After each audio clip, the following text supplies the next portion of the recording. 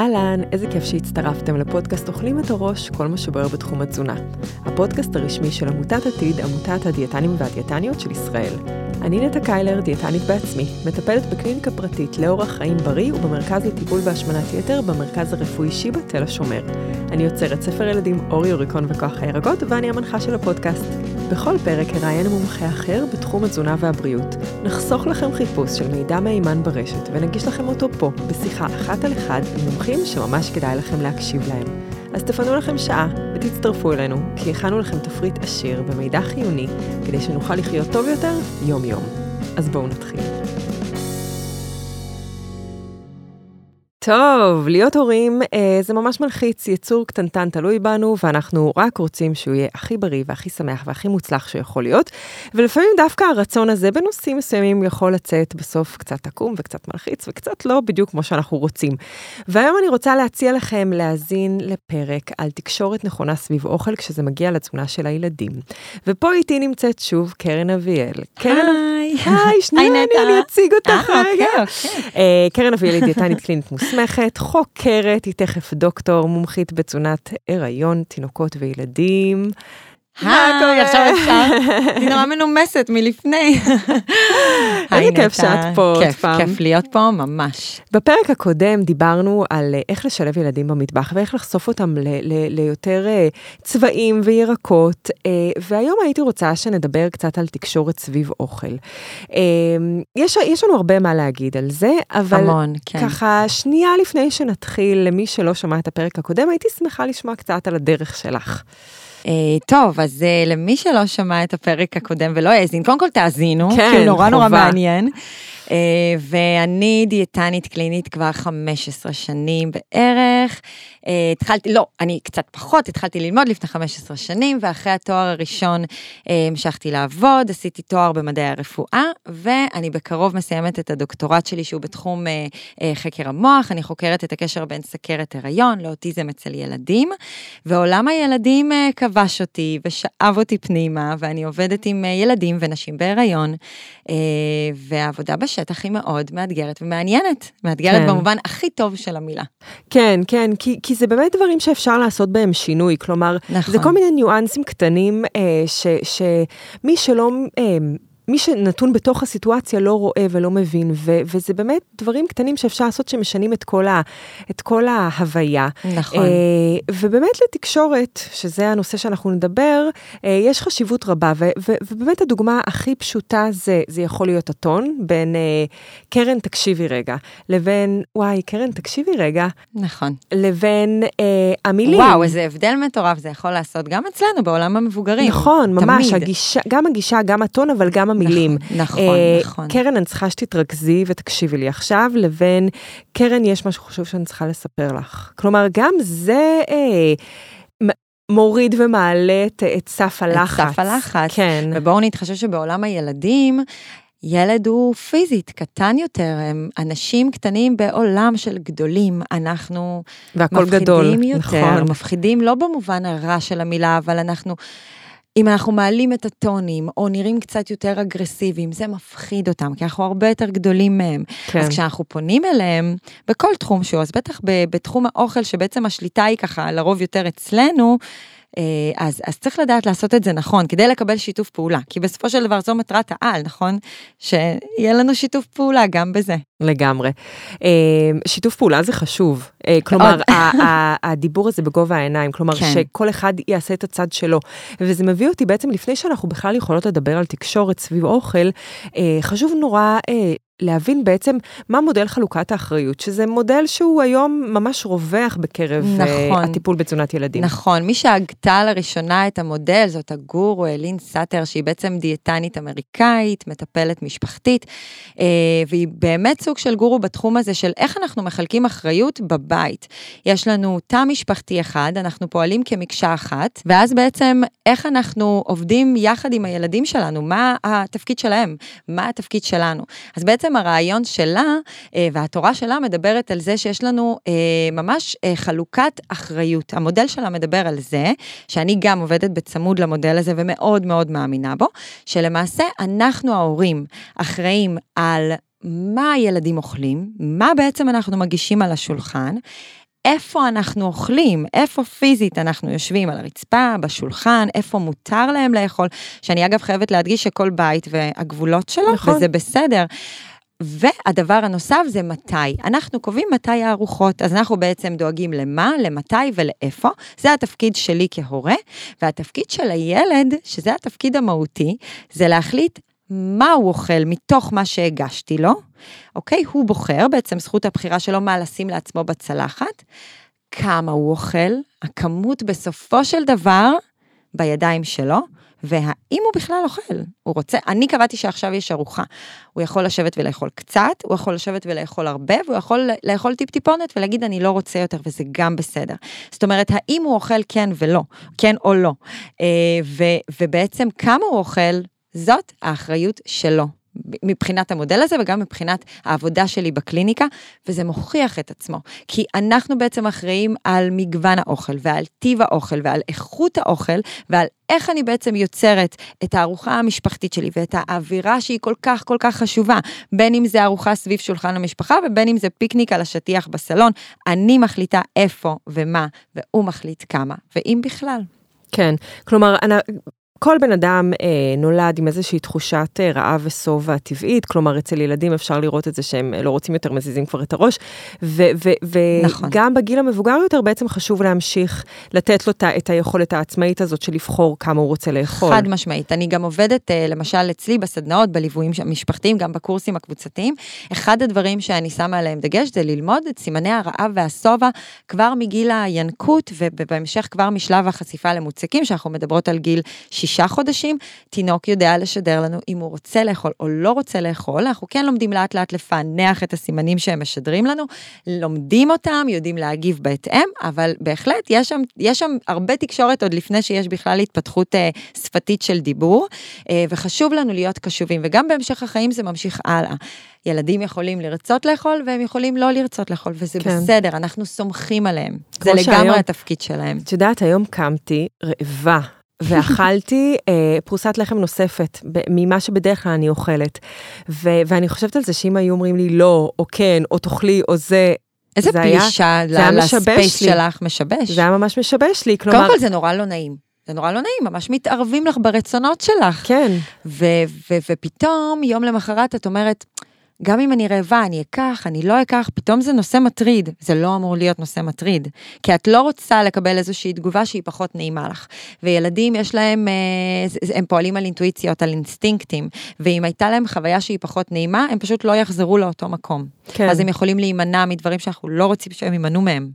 את יודעת, זה מודל חלוקת האחריות לתזונת ילדים, אני חושבת שהוא גם נורא נורא תקף גם לתזונת מבוגרים, כשזה בתוך, עמוק בתוך הלב של כל בן אדם, צריך לעשות את חלוקת האחריות של ההורה ושל הילד.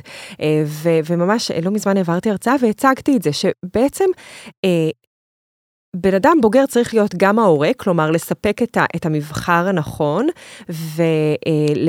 ולדאוג לסביבת אכילה נכונה, ולדאוג שיהיה לו, להחליט מתי אוכלים, ואיפה אוכלים, ומה אוכלים, כלומר, ממקום מאוד באמת רציונלי, של מה אני צריכה לאכול בשביל להיות בריאה, וערנית, ושמחה, ובאותה מידה... כל הצרכים שלך, כן, בעצם, בדיוק, לתת מענה. בדיוק, כן. למצב הבריאותי, כלומר, כל אחד והעדפות שלו, ובאותה מידה גם לפתח את הילד שאומר, שבעצם יגיד כמה אני רוצה לאכול ומה אני רוצה לאכול, כלומר, כן לפתח את שתי הקולות האלה בתוך גם האדם הבוגר, שיהיה את הקול הרציונלי, וגם את הקול האינטואיטיבי יותר, שעכשיו אני יותר רעבה, אז אני אוכל עוד פרוסת לחם.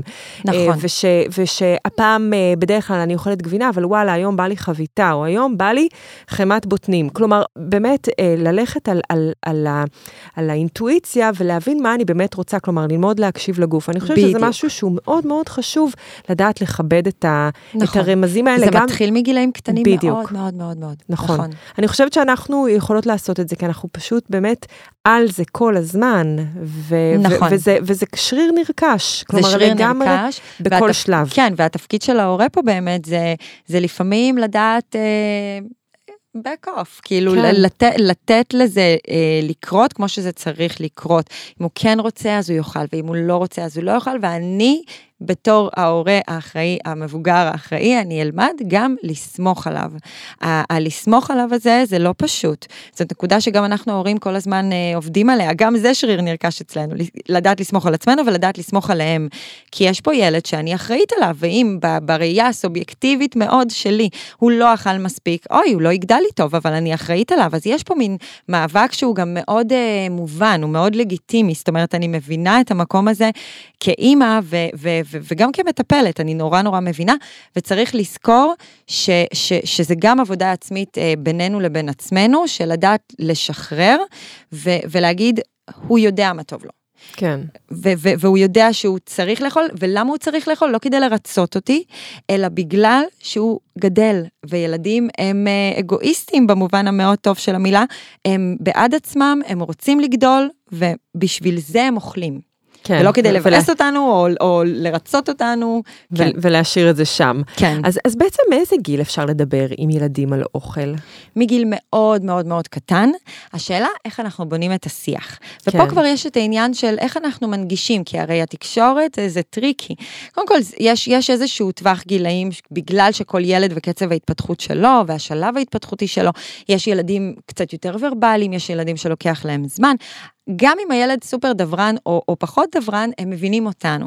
והדרך שבה אנחנו מנגישים להם את האוכל דרך המילים שאנחנו ככה אומרות ואומרים, ההורים, זה נותן להם איזשהו מתווך, זאת אומרת, זה חושף אותם בדרך שהיא יכולה להיות מאוד נעימה, ויכולה להיות מאוד לא נעימה, כמו הדוגמאות שנתת בהתחלה.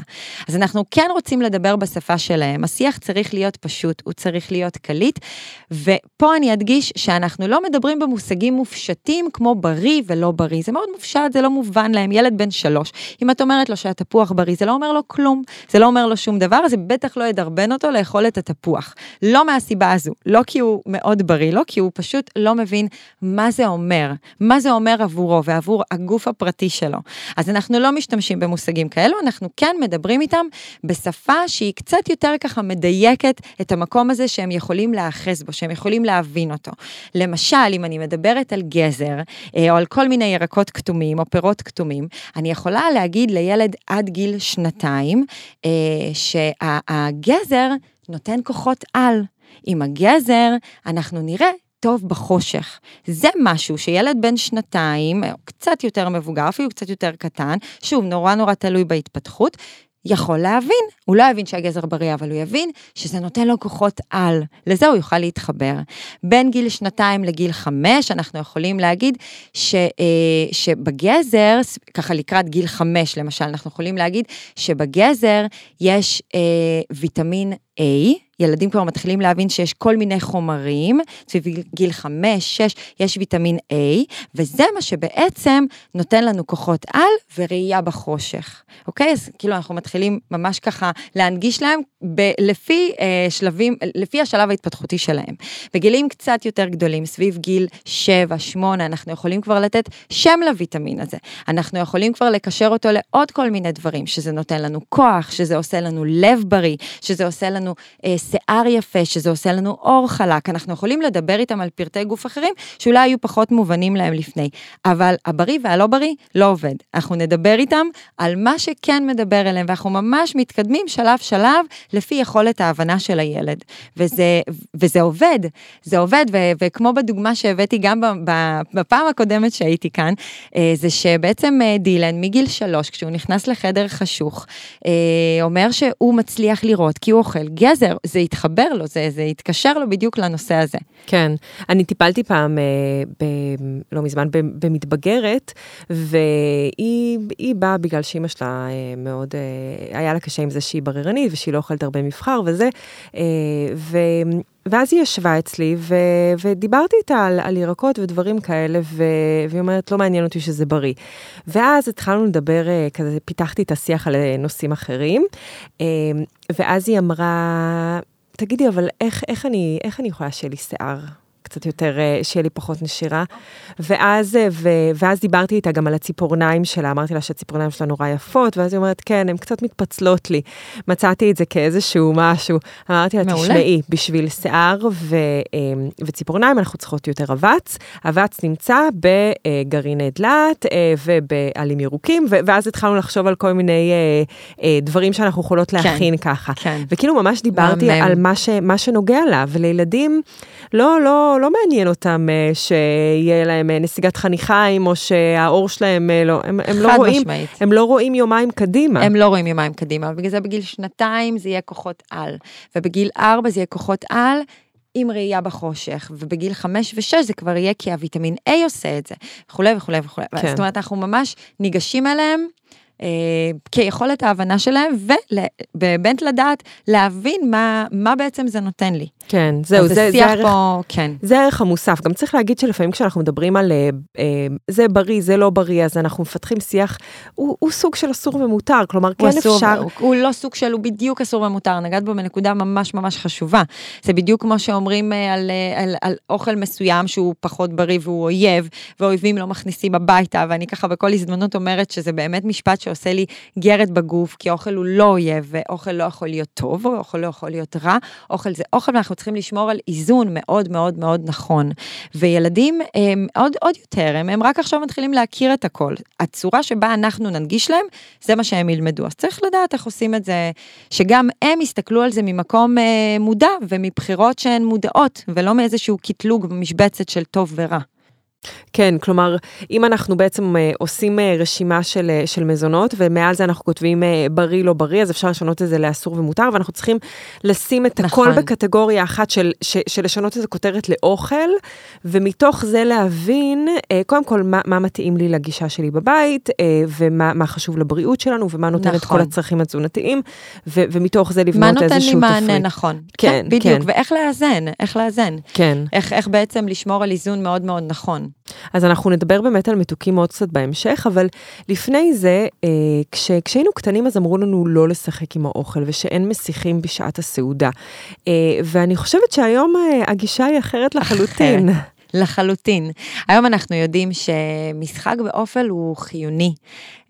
משחק באוכל הוא מביא אותנו למקומות שלפעמים אכילה as is, לא בהכרח מביאה אותנו לשם. ילדים שככה קצת יותר קשה להם, לפעמים המשחק הזה באוכל, הוא שנותן להם ומאפשר להם חשיפה שהיא דווקא נטולת לחץ, וחשיפה שהיא ככה נותנת להם מקום לגעת, ואולי למעוך קצת, ולהריח, ולהזיז, ולשבור, וממש למשש, להרגיש את המרקמים, לדבר על כל המסביב, מה רואים, מה מרגישים, מה מריחים, מבלי לאכול את זה. אז יש פה חשיפה שהיא מאוד מאוד בריאה, אנחנו מאוד מעודדים את זה, גם בקליניקה אצלי זה כלי מאוד יעיל, לילדים שהם סרבנים למזונות מסוימים, או בררנים ככה באוכל, כן, בהחלט, כן. אפשר לשחק באוכל. זהו, אני חושבת שברגע שאומרים אסור לשחק באוכל, ואסור לדבר באוכל, זה נורא מצמצם את עולם הדמיון, ודווקא עולם הדמיון זה משהו שאנחנו מאוד רוצים שיהיה, קיים בילד בכלליות, אבל גם במקום של הארוחה אפשר באמת להשתמש בזה. נכון, אנחנו משתמשים בזה גם במטבח למשל, שאנחנו מבשלים, כי יש פה בעצם כל כך הרבה התפתחות שהיא מעבר. אנחנו מדברים על צבעים, אנחנו לומדים שפה, יש פה התפתחות שפתית, אנחנו מדברים על צורות, אנחנו בוחנים מרקמים, אנחנו ממש חוקרים. אז בהחלט יש פה מקום להתעסקות שהיא לא רק אכילה. כן, שהיא הרבה מעבר. אז אנחנו רוצים בעצם לפתח שיח מאוד בריא סביב אוכל עם הילדים, ולתת להם באמת את היכולת להתבטא ולדבר ולהגיד מה הם רוצים וכמה הם רוצים, ואולי גם לערב אותם במה הולך להיות באוכל, כלומר כן שזה יהיה משהו באמת שיתוף פעולה בגובה העיניים. להכין יחד. כן, שמי שרוצה להקשיב, אז לדעת איך לעשות את זה, אז מוזמן ללכת לפרק הקודם. ויש בכל זאת איזשהו נושא שהוא תמיד השנוי במחלוקת, וזה המתוקים. עכשיו, אנחנו יודעים שכמעט לכל אדם יש העדפה טבעית למתוק, כי זה אבולוציוני, זה האנרגיה הזמינה שלנו, כל מה שמתוק בעצם מתפרק לסוכר, סוכר זה הגלוקוז שנותן לנו אנרגיה בגוף, נכון. ובזכות זה אנחנו בעצם יכולים לזוז ולהתנהל ולעשות את כל הדברים. אז זה טבעי, אבל למה בכל זאת ילדים כל כך אוהבים את המתוק? אז זה נכון מה שאמרת, אנחנו באמת נולדים עם איזושהי העדפה מולדת למתוק, ואנחנו רואים את זה גם אצל תינוקות קטנטנים, והרבה פעמים הורים שלא יודעים כבר בשלב הטעימות אם להתחיל מפירות או ירקות, באים בטענה של אני לא אתחיל מפירות, כי אז הוא יעדיף לי מתוק.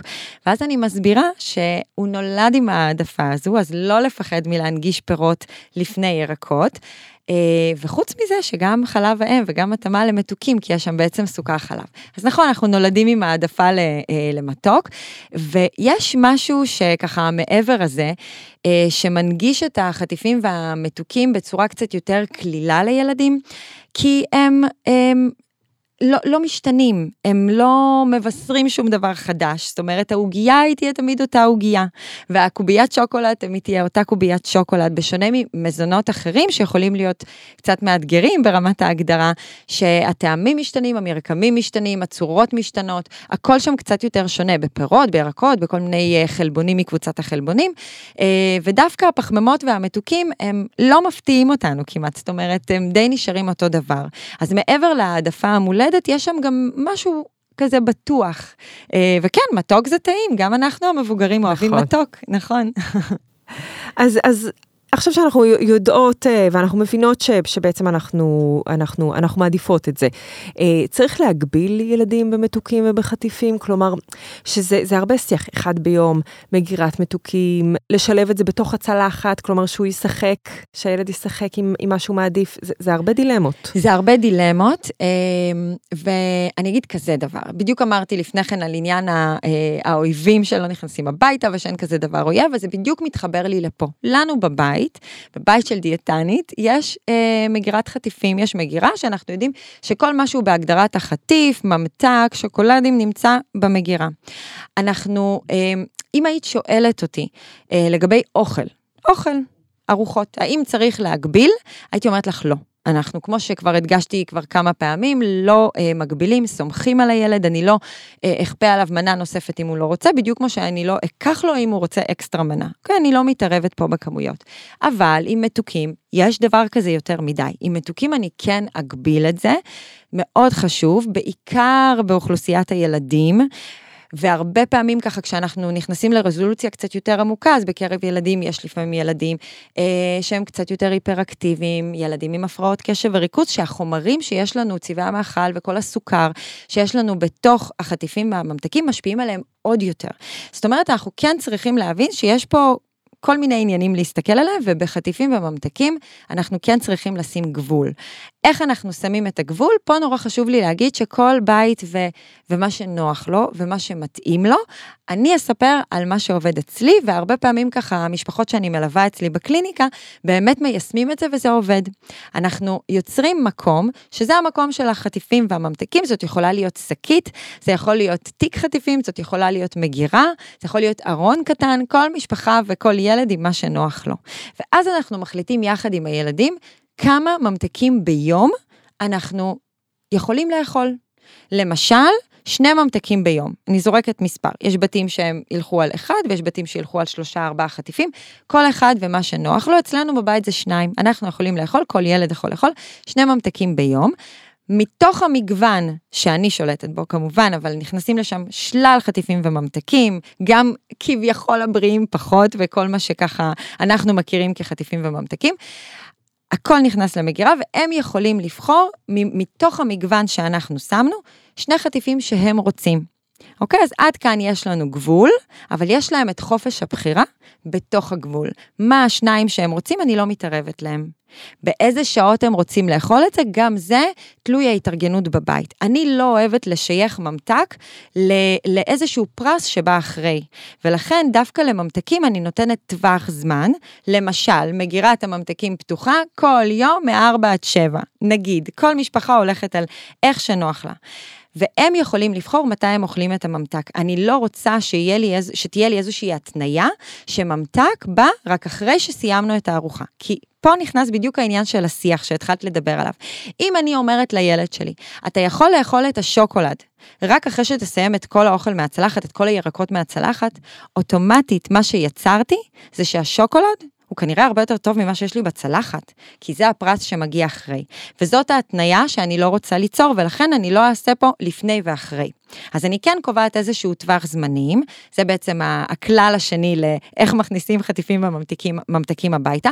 יש לנו מגוון שאנחנו בוחרים, יש לנו כמות שאנחנו מאפשרים, יש לנו טווח זמנים שבהם זה נאכל, והלאה, זאת הגישה שלנו כלפי אם אנחנו רוצים יותר. אם הילד שלי עכשיו בא ואמר, אני רוצה עוד שוקולד, וזה עלול לקרות, נכון? זה יכול לקרות, הגיוני, לגיטימי, הוא סיים את הכמות המותרת ליום, והוא רוצה עוד. מה אני עושה עכשיו? איך אני אוסרת עליו בצורה כזו שאני שומרת על הכבוד של הגבולות שסיכמנו בינינו, שאני עדיין שומרת על שיח שהוא חיובי, עדיין אני ככה מציבה את הגבולות שלי, אבל כן מאפשרת לו עצמאות, כי זה מה שתמיד חשוב לי. העצמאות הזו בתוך הגבולות שאנחנו הצבנו, אני במקום להגיד, לא, אתה לא יכול לאכול יותר שוקולד, אכלת מספיק, די, כי אכלת כבר הרבה, או משהו כזה, אני אגיד, היום אנחנו כבר לא נאכל שוקולד, אבל איזה שוקולד היית רוצה לאכול מחר? או היום אנחנו כבר לא נאכל גלידה,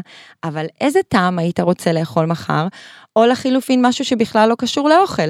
היום אנחנו כבר לא נאכל ממתק, אבל בואו נצא לגינה, איפה בא לכם להתנדנד? זאת אומרת, אני גם משנה פאזה, וגם אם עדיין אנחנו נשארים בתוך השיח על האוכל, אני משנה כיוון. זאת אומרת, בוא נבחר, בוא אתה תבחר, העצמאות שוב בידיים שלך, את מה שנעשה מחר, או מאוחר יותר. שוב, תלוי במה שנוח לאותו תא משפחתי.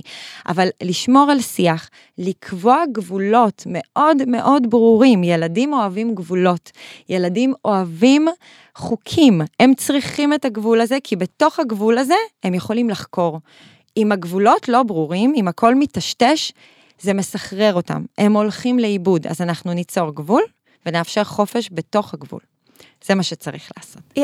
עולות לי דבר אחד שאני רוצה, ככה, זה הציף בי, והדבר השני זה איזושהי שאלה.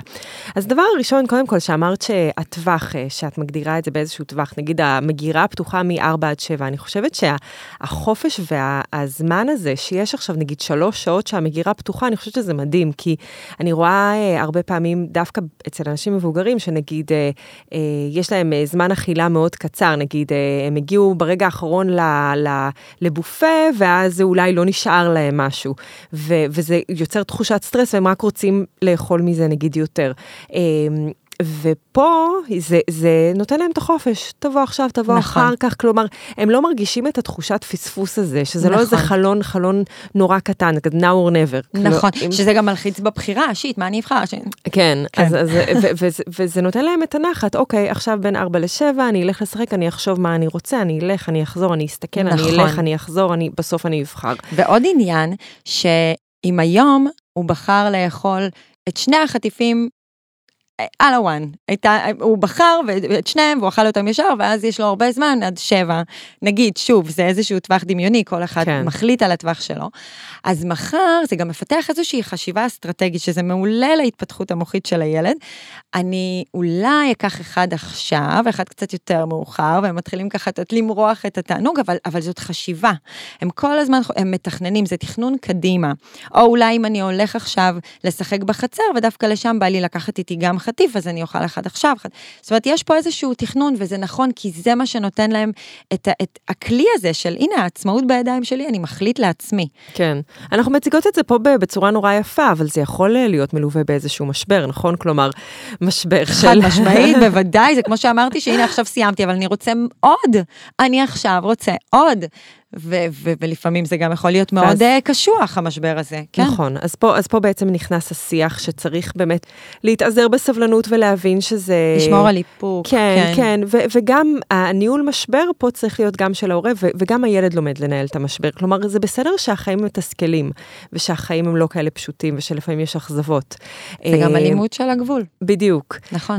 והדבר השני שזה גרם לי לתהות, זה אם ילד מבקש עוד ועוד מתוק, מתוק, יכול להיות שהוא רעב, אולי תחשבי שאולי הוא רוצה בעצם אוכל, כי אני רואה את זה המון אצל מבוגרים, שהם כזה מחפשים את המתוק, מחפשים את המתוק, מחפשים את המתוק, אתם רעבים, בואו תשבו ותאכלו משהו. נכון. ואם אתם עדיין אחרי זה רוצים מתוק, אז אין בעיה, אבל בואו תראו שאתם לא, כי אתם מתעלמים מהתחושות. אז פה באמת נכנס העניין שלנו כהורים לדעת לבדוק איך נראית התזונה היומיומית שלהם.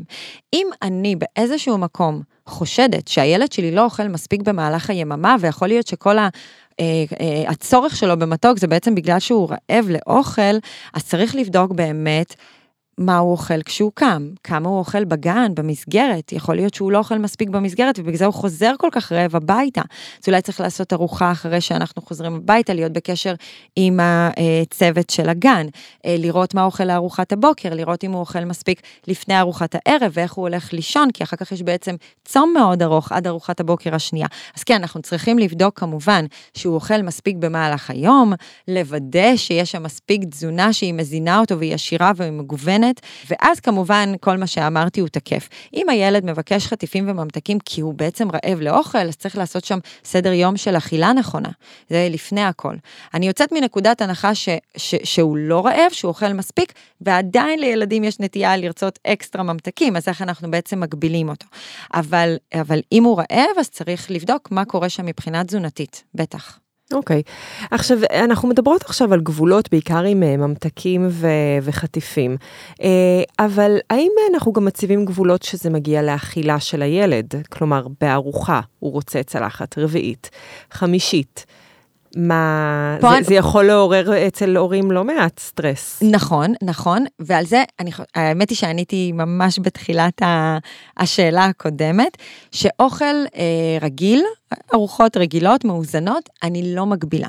זאת אומרת, אם הילד שלי היום רוצה לאכול עוד מנה ועוד מנה, אני אזרום איתו. יכול להיות שזה מה שהוא צריך עכשיו, ואם הילד שלי היום בוחר לא לאכול כי הוא אומר לי שהוא לא רעב, אני גם אזרום איתו. צריך לזכור שילדים יכולים יום אחד לאכול נורא נורא נורא מעט, ממש ברמת הנשנושים הפירורים, ויום למחרת לאכול בכמויות של בן אדם מבוגר. זה קורה, אנחנו רואים את זה המון. זה לא גרף של קו ישר, זה ממש ממש ממש דינמי, וגם את זה צריך להבין, כי אז זה גם קצת אצלנו ההורים מוריד את מפלס הלחץ.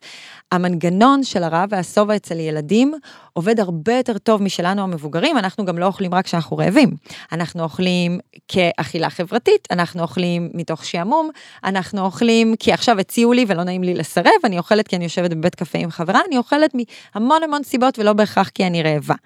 בעוד שילדים, אין להם את זה כל כך, זאת אומרת, אם הם רעבים הם אוכלים, ואם הם לא רעבים הם לא אוכלים, ופה המקום שלנו לסמוך עליהם. שוב, אני לא מדברת על ממתקים, אני מדברת על אוכל רגיל. אם אני רואה באופן חריג, שבשעה מסוימת ביום, למשל כשהילד חזר מהגן, הוא רעב בצורה שהיא קיצונית, אז כן, שווה לבדוק כמה הוא אוכל במהלך היום, שזה גם מחזיר אותי למה שאמרנו ממש לפני כמה דקות, שצריך לבדוק ששאר התזונה שלו במהלך היום מאוזנת, שהוא לא מגיע ספציפית לארוחה הזו, כשהוא אקסטרה רעב, ובגלל זה הוא לא מצליח לעצור, למרות שיש פה עוד נקודה. ילדים, הם בעצם בכל מה שקשור לאוכל, יש להם ויסות מטורף, וכשילד מגיע לנקודת סובה, הוא מפסיק לאכול. אז יכול להיות שספציפית היום, הוא רוצה עוד מנה ורוצה עוד, וזה מה שהוא צריך, וזה בסדר. כן, זה בהנחה, אבל שהמנגנון אצלו עובד. סתם, אני בכוונה מאתגרת אותך פה בכל מיני מקרים. יושבת ילדה, או ילד, סתם לצורך העניין, ויש על השולחן בהגשה פסטה ובולונז. אבל היא רוצה את הפסטה היבשה. אז היא אוכלת עוד ועוד ועוד ועוד ועוד פסטה, לוקחת כל פעם עוד מנות, אבל היא לא רוצה לגעת בשאר הדברים. כלומר, אצל הבן אדם המבוגר הייתי מבינה למה זה לא משביע. מה אנחנו חושבים אצל ילדים? צריך להבין למה היא לא רוצה את שאר המנות. זאת אומרת, איפה הבעייתיות? הקושי הוא במרקם, הבולונזי, אולי המרקם שם, הבשר, הרוטב, זאת אומרת, מה שם גורם לה לאיזושהי אי נוחות? למה היא לא רוצה לשלב בזה, נגיד, סלט או ירקות, או אולי מנה אחרת, או קציצה, או אוף, או כל דבר שככה יש לנו בהגשה על השולחן? צריך להבין למה. זאת אומרת, כל ילד והסיבות שלו, איפה הקושי? ברגע שאנחנו גם מבינים מה הקושי, אז אנחנו יודעים לגשת. אני יודעת לפתור לה את זה. אם הבעייתיות היא במרקם של הבולונז, בואי נכין קציצה, בואי נכין אותה גם ביחד, זה עוד יותר ידרבן אותה לאכול, אבל צריך להבין, אם היא לא מפסיקה לקחת, אני לא אגביל בכמות האוכל, אוקיי? אני כן אנסה לבדוק מה קורה, וזאת בהנחה שמדובר בילדה שמתפתחת באופן תקין והיא בריאה. כמובן. זאת אומרת שאין איזה שהם שינויים ושיבושים הורמונליים, כאן יש כבר התערפות שהיא אחרת קלינית, אז על זה אני לא מדברת, אבל בהנחה שזאת ילדה בריאה שמתפתחת באופן תקין, עולה במשקל באופן תקין, אני לא אגביל אותה. זה מדהים, כי זו גישה מאוד סקרנית, את יודעת, נוטים לכעוס, אתה לא מסיים מהצלחת, את לא אוכלת את זה, את כל הזמן לדבר מעל גם לפעמים הראש של הילד, הוא לא אוכל, הוא לא אוכל לי. הוא לא אוכל לי, האישי הזה שם, כן. והגישה הזאת נורא סקרנית, לבוא וגם, זה נורא מעצים את הילד, של לשאול אותו, באמת בשיא הסקרנות, מה יכול להיות לך יותר טעים? מה יכול לשמח אותך בארוחה הזאת? לדבר. השיח פה הוא מאוד מאוד חשוב, וגם לילדים קטנים יותר, גדולים יותר יכולים להגיד, אני שבע, אני רעב. הקטנים יותר הם עוד לא מכירים את המושגים. אז מה שאני עושה גם עם הילדים הפרטיים שלי וגם בקליניקה, אני מלמדת אותם בשפת גוף להראות שאם הם שבעים, אז כיף בבטן. אז זה יכול להיות ליטוף של הבטן, זאת יכולה להיות תנועה של ריקוד. בהמשך הם גם יכולים להגיד כיף בבטן, ואז אני מבינה שטעים להם וכיף להם, וזהו. וזה מחדד להם את העניין הזה, שאם אני שבעה, אני יודעת לתקשר את זה. אני יודעת להגיד את זה, והגוף שלי גם מבין את זה עוד יותר. בין אם רקדתי או אמרתי את זה בכל רם. אז כן, כל הזמן לעשות את השיח לא סביב עוד ביס או פחות ביס, אלא אני רעב, אני שבע ומה אני רוצה. וזה בסדר, כי זאת גם הדרך שלנו להבין איך אנחנו יכולים לענות להם על הצורך, כי בכל זאת אני חוזרת למודל חלוקת האחריות, אנחנו מחליטים מתי, אנחנו מחליטים מה, וחשוב לנו לשים את מה שגם הילדים רוצים לאכול, ואני גם עוד פעם מדגיש, להכין יחד איתם, לא לפחד מזה, זה מאוד מדרבן אכילה. כן. זה מדהים, וזה מדהים כמה שתקשורת היא לא רק בשפה, היא יכולה להיות בעוד הרבה דברים, כלומר, גם כשבן אדם לא יודע להביע את עצמו, אז הוא יכול לעשות ריקודים קטנים. למשל. אני מתחילה לאמץ את זה. אגב, יש לי חברה שכל פעם שטעים לה, היא כזה, איזה כיף, איזה טעים. כי זה כיף, זאת חוויה של כל החושים. כן, כן. לגמרי. כשאנחנו מדברים על גבולות, אז אני חייבת להגיד שאני גם תמיד מדברת על הגבולות של ההורה. כלומר, אנחנו תמיד צריכים לשים לילד גבולות, אבל אני חושבת שגם יש פה מקום להגיד שגם להורה צריך לשים גבולות. שיש איזו השפעה לא קטנה על החוויה של הילד או הילדה בשולחן האוכל. נכון. הדוגמה הכי פשוטה לזה זה שילד אוכל והוא מתלכלך, ואז דוחפים לו מגבון לך, וכל הטעמים מתערבבים, והריח של זה, וכאילו אני חושבת שאם היו עושים לי את זה... נכון, נכון. מה את עושה? למה את מנקה אותי? נכון, אחת השאלות הנפוצות בקבוצות שאני מדריכה של ההורים, זה באמת העניין הזה סביב, כשהילד שלי מתלכלך, עם מה כדאי לנקות אותו, איך כדאי לנקות אותו, אני גם רואה את זה, אני עושה הרבה תצפיות אכילה, ואני ממש רואה את זה שממקום מאוד מאוד טבעי, ומאוד ככה מודע, ואפילו מכוונות נורא טובות, הכוונות פה של כולם, מאוד מאוד טובות, כולם, את רוצה לגרום לילד שלך, בעצם ליצור עבורו סביבה נעימה, ומבחינתך סביבה נעימה שווה סביבה נקייה. עכשיו, זה לא אותו דבר מבחינת הילד, זה ממש ממש לא אותו דבר, הפרשנות היא שונה לחלוטין.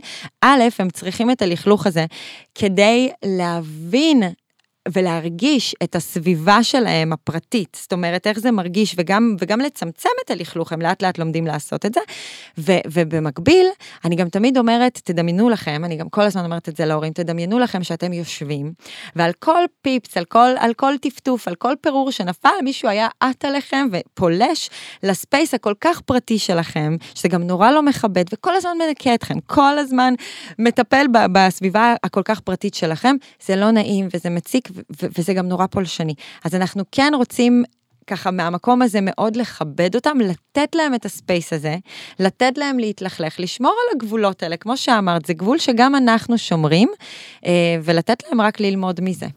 כן, כלומר, באמת להבין שהילד יכול לפתח חוסר אונים נרכש, כי כל הזמן כזה טוב, בסדר, פשוט שינקו אותי, כלומר... הוא מוותר בשלב, הוא לומד את זה, תוך כדי תנועה, שזה מה שעושים, אז כנראה שזה מה שעושים. כן. כן, לגמרי חוסר אונים נרכש. ואז הוא מפחד להתלכלך, והוא מפחד זה, והוא מפחד להתנסות, וזה, דיברנו על זה בפרק הקודם, על עצמאות מול הימנעות, שהימנעות בעצם נוצרת מאיזשהו פחד. נכון. כי אני יודע שאני אוכל, אז יבואו לנקות אותי, אז אני כבר לא רוצה לאכול, כי זה כזאת חוויה לא נעימה. נכון. הרבה פעמים הורים, באופן מאוד לא מודע, עושים כזה, הרי אנחנו אנשים, בני אדם, עם מימיקה משובחת, שהרבה פעמים אנחנו מתעוותים קצת עם משהו קצת כזה מלוכלך, ויש לנו מין פרצוף קצת של סלידה וקצת נגעל, וילדים קולטים אותנו יותר ממה שנדמה לנו שהם קולטים אותנו, וכשהוא מתלכלך מהמחית שנמרחה לו פה, האבוקדו על הסנטר, ואני טסה עליו ככה לנקות לו, רק שיהיה לו יותר נעים, ועל הדרך אני קצת מעקמת את כל הבאה שלי, הוא קולט מזה שכנראה אוכל אולי, הוא עלול להבין שאוכל אולי, זה מגעיל, זה לא נעים. מחר, כשאני ארצה לחשוף אותו למזון חדש, לא בטוח שיש שם שיתוף פעולה, זאת אומרת, הוא יכול להיות יימנע מדברים חדשים, כי אני כבר שידרתי לו שאוכל זה לא בהכרח טוב וכיף, אוכל גם יכול להיות מלוכלך ולא נעים, אז להיזהר גם ממה שאנחנו משדרים לילדים. עדיף לנקות אותם בסוף הארוחה. כן. כן, כן. כן, פשוט לתת להם להיות זה הם. זה הספייס שלהם. כן, אז בעצם אם אנחנו מסכמות את הפרק הזה, אז אנחנו בעיקר מדברות על שיח מאוד בריא ומכבד בכיוון של הילד, סביב מתוקים, סביב אוכל, סביב מגוון, ובאמת כשאנחנו מדברות על זה, אז אנחנו אומרות, הילד במרכז, הילד צריך להחליט בשביל עצמו. אמרתי את זה כבר, ואני כל פעם אומרת את זה, יש לילדים כל כך מעט דברים שהם יכולים להחליט עליהם, ולתת להם את העצמאות שם, זה נורא חשוב. את יודעת, אני עבדתי במחלקות של בית חולים, ואנשים שלקחו מהם כמעט את כל היכולות שלהם, בגלל תאונה או איזשהו אסון, עדיין שמרו על האוכל צביון שלהם, כלומר, האוטונומיה להחליט עבור עצמם. פה עדיין יש לי סי. כן, ואז זה מדהים, כי הם היו עושים למשפחות שלהם שביתות רעב, ולא מסכימים לאכול, כי זה מה שנשאר להם. כוח. בדיוק, וזה היה מקסים, זה היה מקסים גם לראות כמה שכל הדברים שדיברנו עליהם היום, עובדים גם שם, כלומר, צריך להבין שהבן אדם חייב לחיות בכבוד, נכון. וכל הדברים שדיברנו עליהם היום, בעצם מאפשרים את הכבוד הזה. אז ככה זה היה מאוד מעניין, והיו פה המון דברים, אבל ככה לקראת סיכום, אם מי שמאזין לנו יכול לקחת דבר אחד או שני דברים ממה שאמרנו, מה היית רוצה שזה יהיה? טוב, דיברנו באמת על הרבה דברים חשובים, ואני חושבת שצריך לזכור שהדרך שבה אנחנו נדבר לילדים שלנו, זאת תהיה הדרך שבה הם ידברו לעצמם, ואם אני אסמוך על הילד שלי, באמת אסמוך עליו, הנה הגשתי לך ושמתי והחלטתי איפה אנחנו אוכלים, אבל הנה אנחנו אוכלים כולם ביחד, ואני סומכת עליך, על הבחירות שאתה תעשה עכשיו, במסגרת הגבולות שלנו, הילד לומד לסמוך על עצמו. הילד לומד להאמין בעצמו, הילד לומד לדעת שהוא מסוגל, שהוא פשוט מסוגל, וזה נותן המון כוח והמון עוצמה תוך כדי הגדילה שלהם. ואם יש ככה מסר חד משמעי שאני רוצה להעביר, זה לסמוך על הילדים שלכם, כי מגיע להם וכי הם יודעים מה הם רוצים, והם יודעים לאכול, ילדים יודעים לאכול, גם אם בהתחלה אנחנו ככה קצת לפעמים מדרבנים ומלמדים אותם, ולא לחשוש להציב גבולות, שהכלל מספר אחד כשאנחנו מציבים גבול, יהיה שאנחנו מחפשים איפה החופש בתוך הגבול הזה, ואז הגבול הזה כנראה יצליח. זהו, אני חושבת, כן, זה המסרים, לסמוך ולהציב גבולות עם חופש. כן, אני חושבת גם שכשאנחנו מדברים על גבול, אז הגבול צריך להיות ככה משהו שאני מאוד שלמה איתו.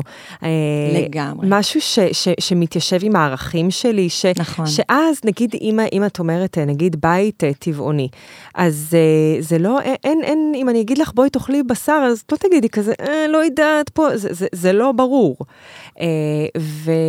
וכשאנחנו מציבים את זה ככה מול הסביבה שלנו, כן. אז גם להם הרבה יותר ברור נכון, להבין. גבולות צריכים להיות ברורים. ברורים, נכון. אבל גם חזקים, איתנים, כן. חיוביים, כלומר... מובנים. כן. ילד לא יבין גבול של יהיה לא מבוסס על שום דבר, זה צריך להיות מאוד מובן, מאוד כן, מוצדק. כן, והדבר הנוסף שאמרת לגבי השיח, שמה שאת אומרת, אז הם מדברים לעצמם, הם גם ילמדו לדבר ככה לסביבה. נכון מאוד. נכון מאוד. אז אני מאוד מסכימה איתך. קרן, זה היה מעניין. איזה כיף. זה כזה תחום שוב מעניין. היה לי ממש כיף. זה פשוט תחום ממש מעניין, ואני חושבת שזה ממש קצה הקרחון נכון ממה שאמרנו, ואני אתן גם איזשהו טיפ שהייתי רוצה לתת, סבלנות, ולדעת ששינויים לא קורים ביום אחד, לשינויים לוקח זמן, ושזה שווה את ההשקעה, כי אם החיים משתפרים, אז כל שיפור הוא טוב. כולם מרוויחים מזה. כן, כן. הסבלנות וכמה שפחות סטרס, ואני רוצה להגיד לך שוב תודה שבאת. תודה שהזמנת אותי. ואני רוצה לבקש מהמאזינים שוב, שאם יש שאלות, אז שהם מוזמנים לפנות אלינו, נכון? כן, כן, כן, גם אליי. אני נותנת הרבה מענה. כן. את גם נותנת תוכן מדהים באינסטגרם, אני מאוד ממליצה לעקוב.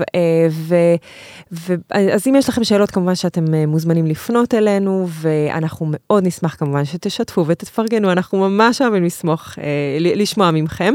ממש לפני שהגעתי לפה, מישהי כתבה לי שהיא עפה על הפודקאסט, וזה כל כך משמח, זה כל כך משמח. מספק ממש. כן, כן. טוב, את תותחית, נו מה.